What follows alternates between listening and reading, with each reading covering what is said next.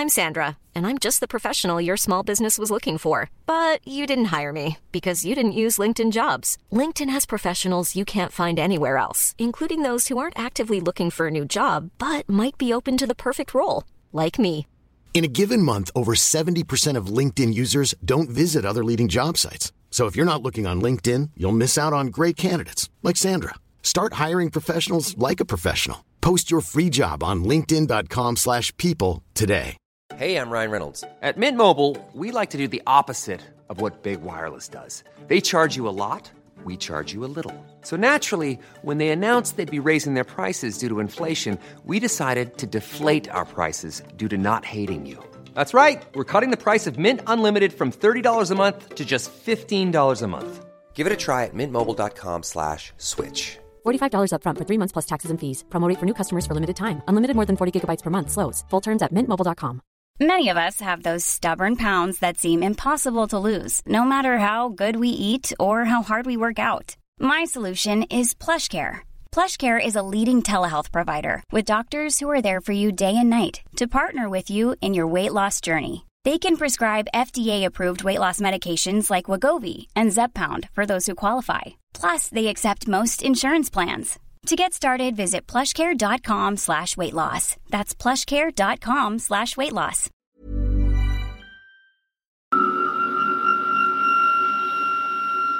Hello, my friends. It's Misty. This is Lattes and Legends. Hi. Happy Sunday. I think I'm finally getting back into maybe a routine for recording podcasts. Maybe. We'll see. Hope everyone is doing great in the midst of what's happening in our world right now. There's a lot going on. If you want to talk about it, we can talk about it. I don't want to dwell on it because my podcast is not political at all. So that's what I'll say about that. If you want me to expand, I would love to expand with you one-on-one. All right. So just want to tell everyone that I hope they're doing well. I hope everyone is safe and healthy. So I also wanted to say thanks for all the new likes on Facebook and Instagram. If you would like to check out the Facebook site, it is Lattes and Legends Podcast. Instagram is Lattes and Legends. I still have a Twitter. I don't use it much, but you can check it out. It's Lattes and Legends as well. The website that you can check out, which I'm still working on, is lattesandlegendspodcast.com. There are some coffee mugs on there for merchandise. There are stickers, all kinds of great things. If you want to see other things, please feel free to let me know. Having a delicious dark espresso roast coffee right now. It's really getting the day going. Also, I do have a Patreon account. It's patreon.com/lattesandlegends. If you would like to be a patron or sponsor or anything of the sort, sponsorships means I can do more things with this podcast, and that would be amazing. So, this week has been a little crazy for everybody in the world. And so tomorrow I start back to work. This is my now part-time job. And I'm having some feelings about it because I've been home at my office for 4 months. So it's a little weird, kind of overwhelming feeling. But I think it will be great once I get back into a routine. And maybe I'll actually record my podcast every Sunday again in that routine. Yeah. So part of what I'm talking about today, I'm just starting a full-on new side series in this season. And I really want to talk about music And in my head, I was like, how can I turn my podcast into something that is concerned with music? Because in my next life, I would like to be a music historian, but I don't think I've traveled the right educational path for that. I don't think someone that's just obsessed with music could be a music historian. So I'm going to leave that to the experts. But in the meantime, last night I was listening to a radio show about punk rock, and it was based on the book by Legs McNeil called Please Kill Me, The Uncensored Oral History of Punk. I was so enthralled by it. It talked about David Bowie, Iggy Pop, the Ramones, UK punk versus US punk, who really started it. All of these amazing things that I've just loved learning about, the Sid and Nancy episode, everything that's in my wheelhouse. And in my head, I'm like, how can I turn this into a series on my podcast? So I went down the freaking rabbit hole. You would be shocked to see how many urban legends about music there are. So this series of Lattes and Legends will be all about urban legends and music. And the first one I'm going to cover today is Debbie Harry and being abducted by Ted Bundy. So, of course, we need to talk about the sources I used first. Let's see, bbc.co.uk, dazeddigital.com, nme.com, newsweek.com, crimeonline.com, faroutmagazine.co.uk. Guys, if you don't know what Far Out Magazine is, go check it out. It changed my life. boingboing.net, thetelegraph.co.uk, everyone's favorite Wikipedia. Oh, and biography.com was a final put in. Right, so let's talk for a second about Ted Bundy. For those of you who are unfamiliar with Ted Bundy, I'll give you a brief rundown of this American serial killer and rapist. He is one of the most notorious criminals of the late 20th century and is known to have killed at least 36 women in the 70s. He was executed in 1989 in the electric chair. So he was a serial rapist, murderer, and a necrophiliac.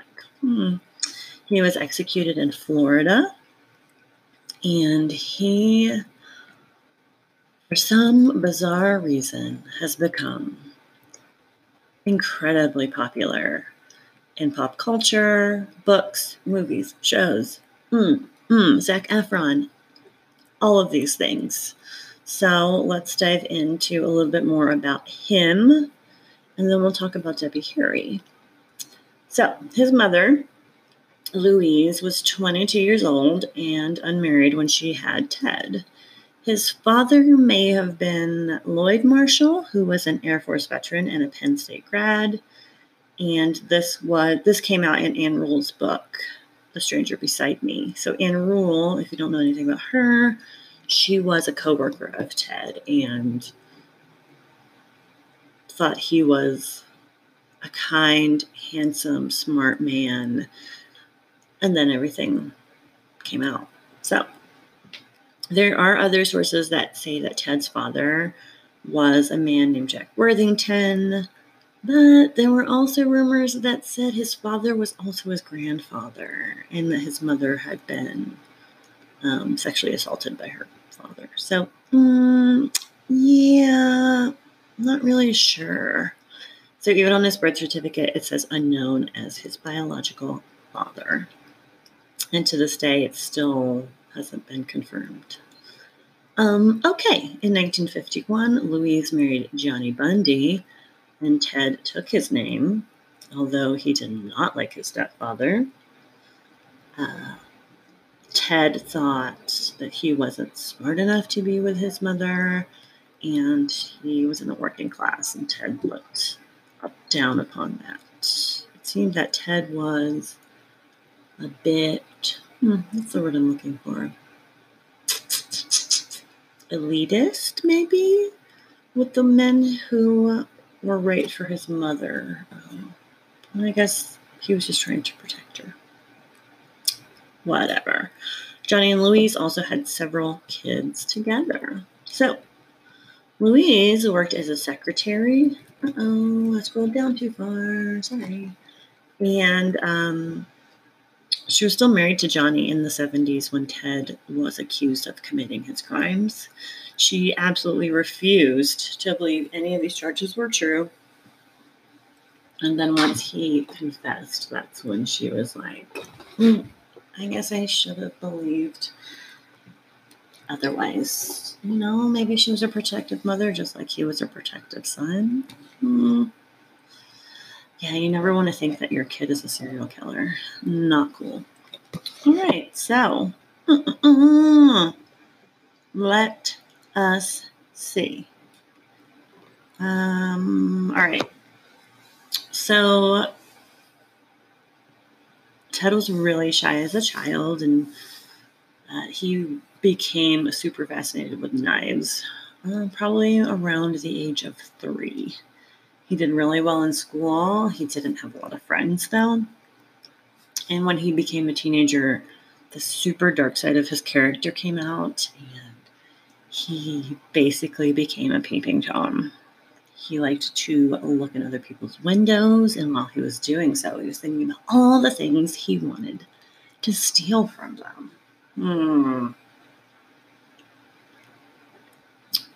Ted went to the University of Washington with a degree in psychology, graduated in 1972.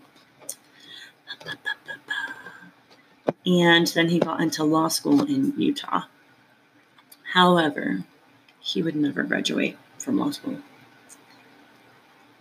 He fell in love with a beautiful girl from California when he was at University of Washington, and she had everything in life that he wanted. That's right, money, class, influence. He was devastated when they broke up, and even the victims that he later killed and raped have this crazy trait in common with her. And we'll talk about that towards the end of this podcast when we talk about if he had a type. Just keep in mind that she had long dark hair. So in the mid-70s, he completely transformed himself. He was confident, he was active, he was social, and he was really, really into politics.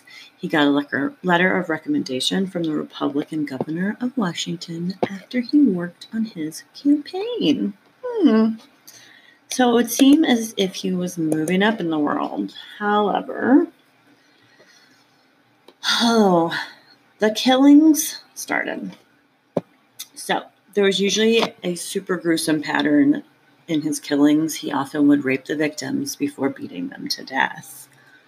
Well, there is some debate as to when Bundy started the killings. Most sources say that it began around 1974. Around this time, many women in the Seattle area and in nearby Oregon went missing. There were stories that circulated about some of the victims last being seen in the company of a young, dark-haired man known as Ted. He often would lure his victims into his car by pretending to be injured or asking for their help. Their kindness was their mistake. So how did he get caught? So, in the fall of 1974, he moved to Utah to go to law school. Women just suddenly began to disappear there as well. The next year, he was pulled over by police. A search of his vehicle uncovered things like a crowbar, a face mask, rope, and handcuffs. He was arrested for possession of these tools, and then the police began to link him to more serious crimes. In 1975, he was arrested for kidnapping, and he was convicted and received a 1 to 15-year jail sentence for that conviction. He actually escaped from prison twice in 1977. The first time he was indicted on murder charges for the death of a young Colorado woman, and he decided to act as his own lawyer. During a trip to the courthouse library, he jumped out the window, and that's how he made his first escape. He was captured 8 days later. In December, he escaped from custody again that year. He climbed out of a hole he made in the ceiling of his prison cell, having lost more than 30 pounds so he could fit in the opening. They did not discover that he was missing for 15 hours, so he had a super head start on the police. Yikes. So, when he escaped from prison that time, he decided he would go to Florida. So in 1978, on January 14th, he broke into the Chi Omega sorority house at Florida State. He attacked 4 young female residents, and then 2 of them he murdered. On February 9th, he kidnapped and murdered a 12-year-old named Kimberly Leach. Let's see. All right, so the most damning evidence connecting Bundy to the sorority house murders were the bite marks on one of the bodies, and they were definitely a match to his teeth. In 1979, he was convicted for 2 murders at FSU. He was given the death penalty twice. He received another death sentence in 1980 for the murder of Kimberly Leach. He did appeal, but he was turned down. He also offered information on some unsolved murders to avoid the electric chair, but he could not delay justice and was executed in 1989. So, let's flash back a little bit to 1969 to a relationship that Ted Bundy was in with a woman named Elizabeth. He met her at a bar. She was a single mom, and she had struggles with alcoholism for sure. She said that Bundy would take care of her, and he was so warm and so loving, and that's why she fell for him. In 1974, she began to think that Bundy was up to no good. She would question him about these weird behaviors, like keeping a meat cleaver in his desk, but she said he was so charming that she just sort of forgot about it after they talked about it. She secretly went to the police, though, when she thought he was involved in some local murders, but they were like, no, there's no way he's the killer. The pair remained together for quite some time, and then they got a little distant, and that's when Bundy moved to Olympia. So in 1975, Elizabeth went to the police again, this time with evidence that helped them to arrest him. Bundy had confessed to her over the phone from his prison cell that he had tried to kill her, and he couldn't resist his impulses, but then he felt a sickness building in him. She broke ties with him completely and then wrote a book about her experience. Oh, yikes. So, in 1980, Bundy married a woman named Carol Ann Boone. She was a mother of 2, and he had dated her before he got arrested. And he proposed, actually, in court, and then they got married in Florida. They had met 6 years earlier, though, at the Department of Emergency Services in Olympia. She had a daughter named Rose in 1982, and she named Ted as the father. Not a lot is known about Rose today. I can only imagine why she would want to stay out of the limelight. Ooh, yikes. So Carol Ann Boone eventually realized that he was guilty of the crimes. She divorced him 3 years prior to his execution. She stopped visiting him during the last 2 years that he was in prison.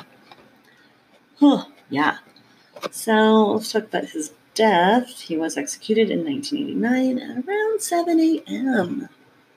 Yep, full and sparky. So outside the prison, crowds cheered and even set off fireworks after he died. His body was cremated and no public ceremony was held.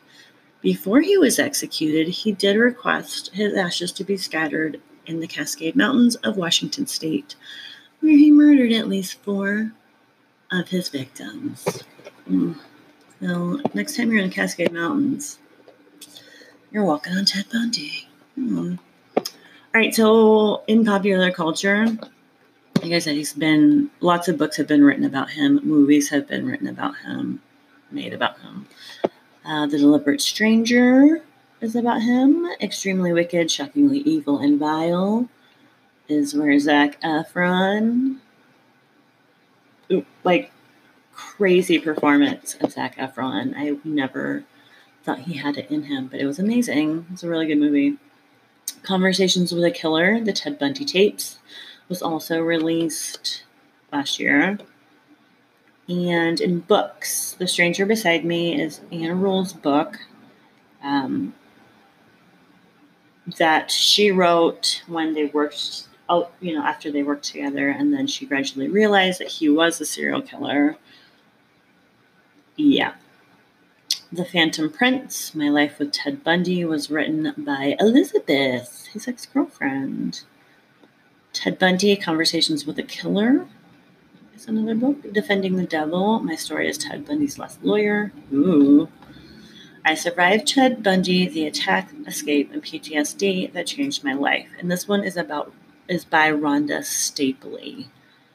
And she was attacked by him in Utah in 1974, and she survived. Holy cow. So that's a breakdown on Ted Bundy. Now, let's talk about Debbie Harry. All right. Debbie Harry is an American musician. She formed the band Blondie. So if you are not familiar with Blondie, please check out Blondie. They're an amazing band. Anyway, so she was born Angela Trimble in 1945 in Miami, Florida, and she was adopted by Richard and Catherine Harry when she was 3 months old. So growing up in New Jersey, she sang in a church choir. She tried college for a couple of years, but then was like, fuck it, I'm moving to New York City. So she moved to New York in the 1960s, and she sang with a band called Wind in the Willows, and she also worked as a Playboy bunny. She ended up waiting tables at Max's Kansas City, which was a popular club at the time.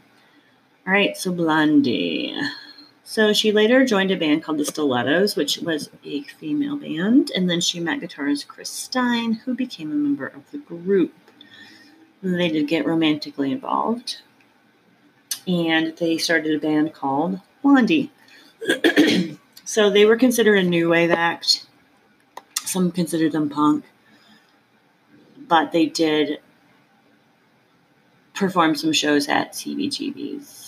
Again, if you don't know what CBGB's is, look it up. It's really famous. So their self-titled album came out in 1976. They toured for their second album called Plastic Letters, and over the years, they became super popular in America, but really popular in the UK. So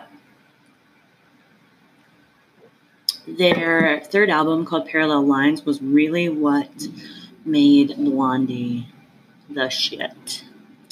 There was a disco glam single called Heart of Glass that reached the top of the charts in 1978.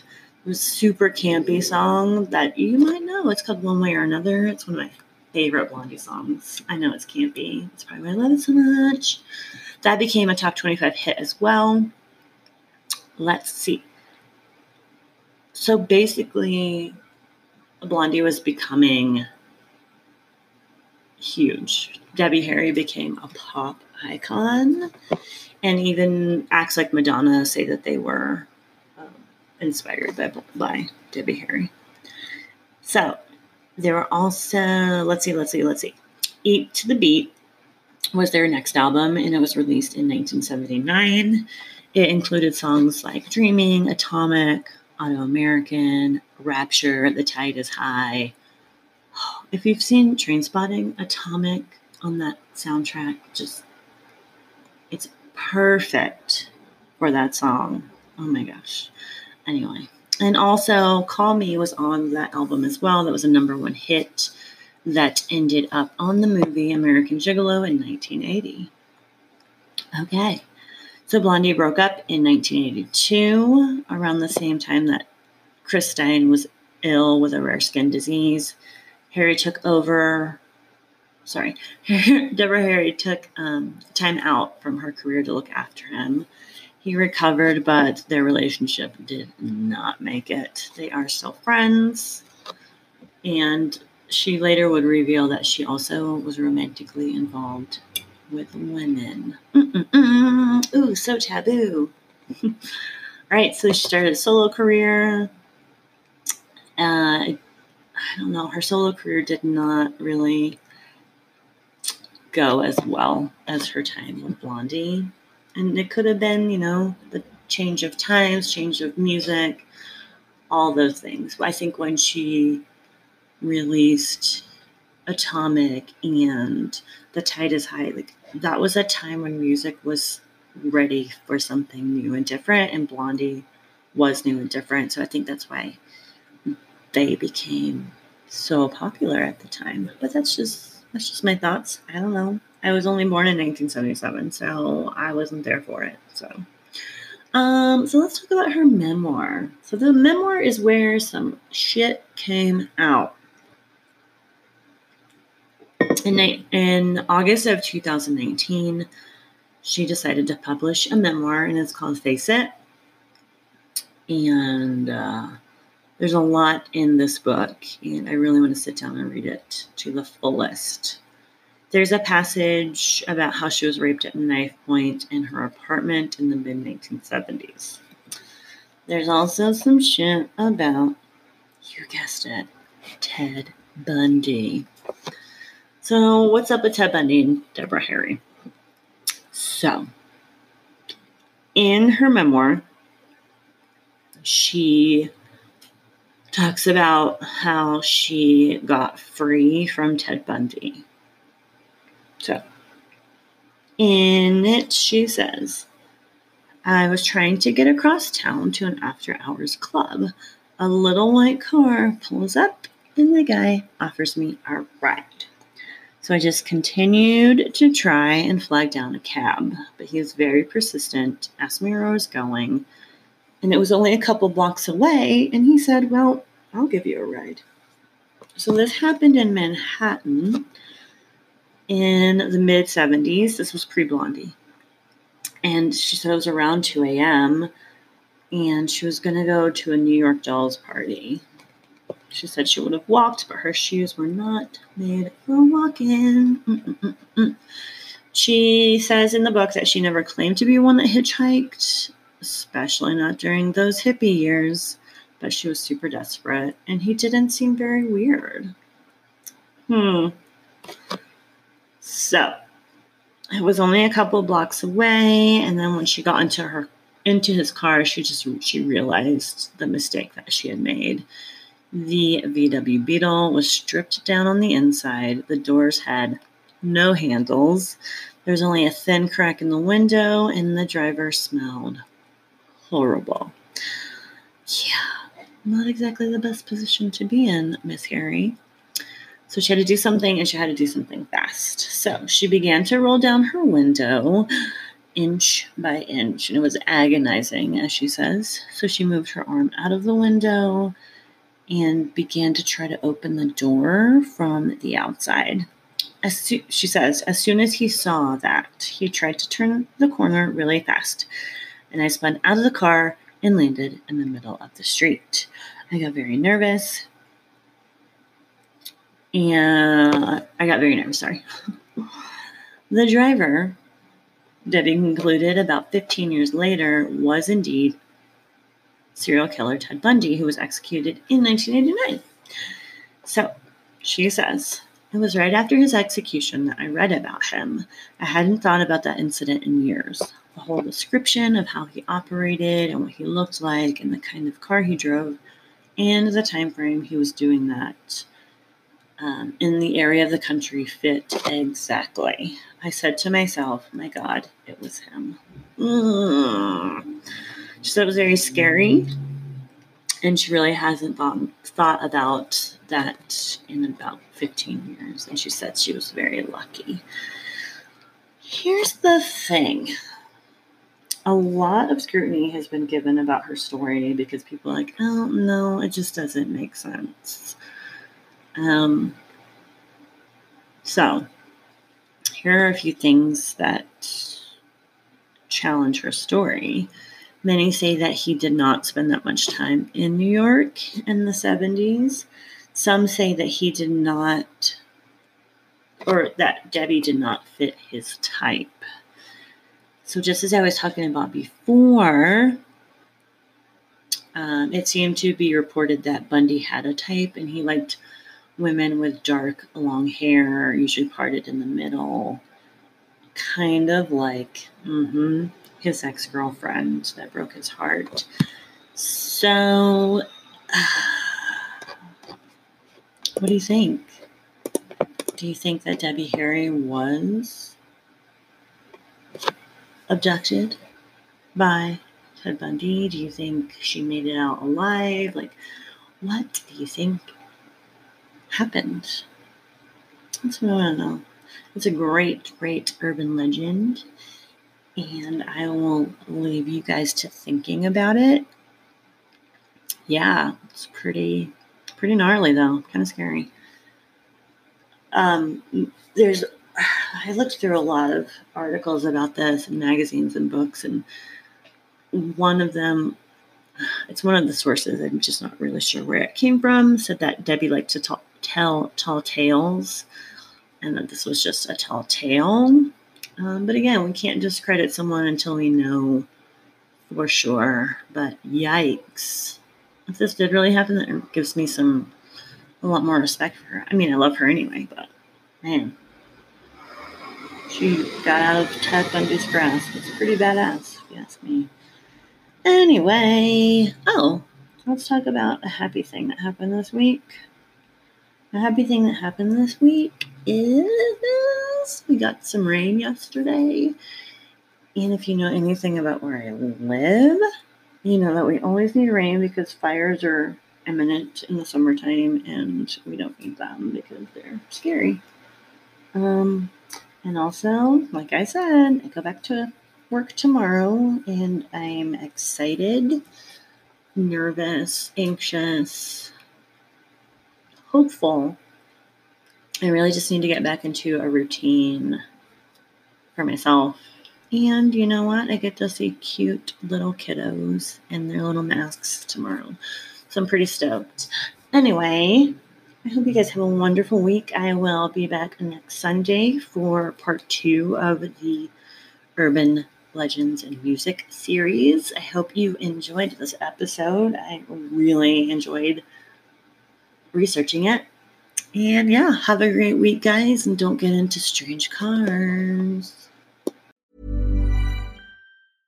Imagine the softest sheets you've ever felt. Now imagine them getting even softer over time. That's what you'll feel with Boll & Branch's organic cotton sheets. In a recent customer survey, 96% replied that Boll & Branch sheets get softer with every wash. Start getting your best night's sleep in these sheets that get softer and softer for years to come. Try their sheets with a 30-night guarantee. Plus, get 15% off your first order at bollandbranch.com. Code BUTTERY. Exclusions apply. See site for details. Planning for your next trip? Elevate your travel style with Quince. Quince has all the jet-setting essentials you'll want for your next getaway, like European linen, premium luggage options, buttery soft Italian leather bags, and so much more. And is all priced at 50 to 80% less than similar brands. Plus, Quince only works with factories that use safe and ethical manufacturing practices. Pack your bags with high-quality essentials you'll be wearing for vacations to come with Quince. Go to quince.com/pack for free shipping and 365-day returns. Even when we're on a budget, we still deserve nice things. Quince is a place to scoop up stunning high-end goods for 50 to 80% less than similar brands. They have buttery soft cashmere sweaters starting at $50, luxurious Italian leather bags, and so much more. Plus, Quince only works with factories that use safe, ethical, and responsible manufacturing. Get the high-end goods you'll love without the high price tag with Quince. Go to quince.com/style for free shipping and 365-day returns.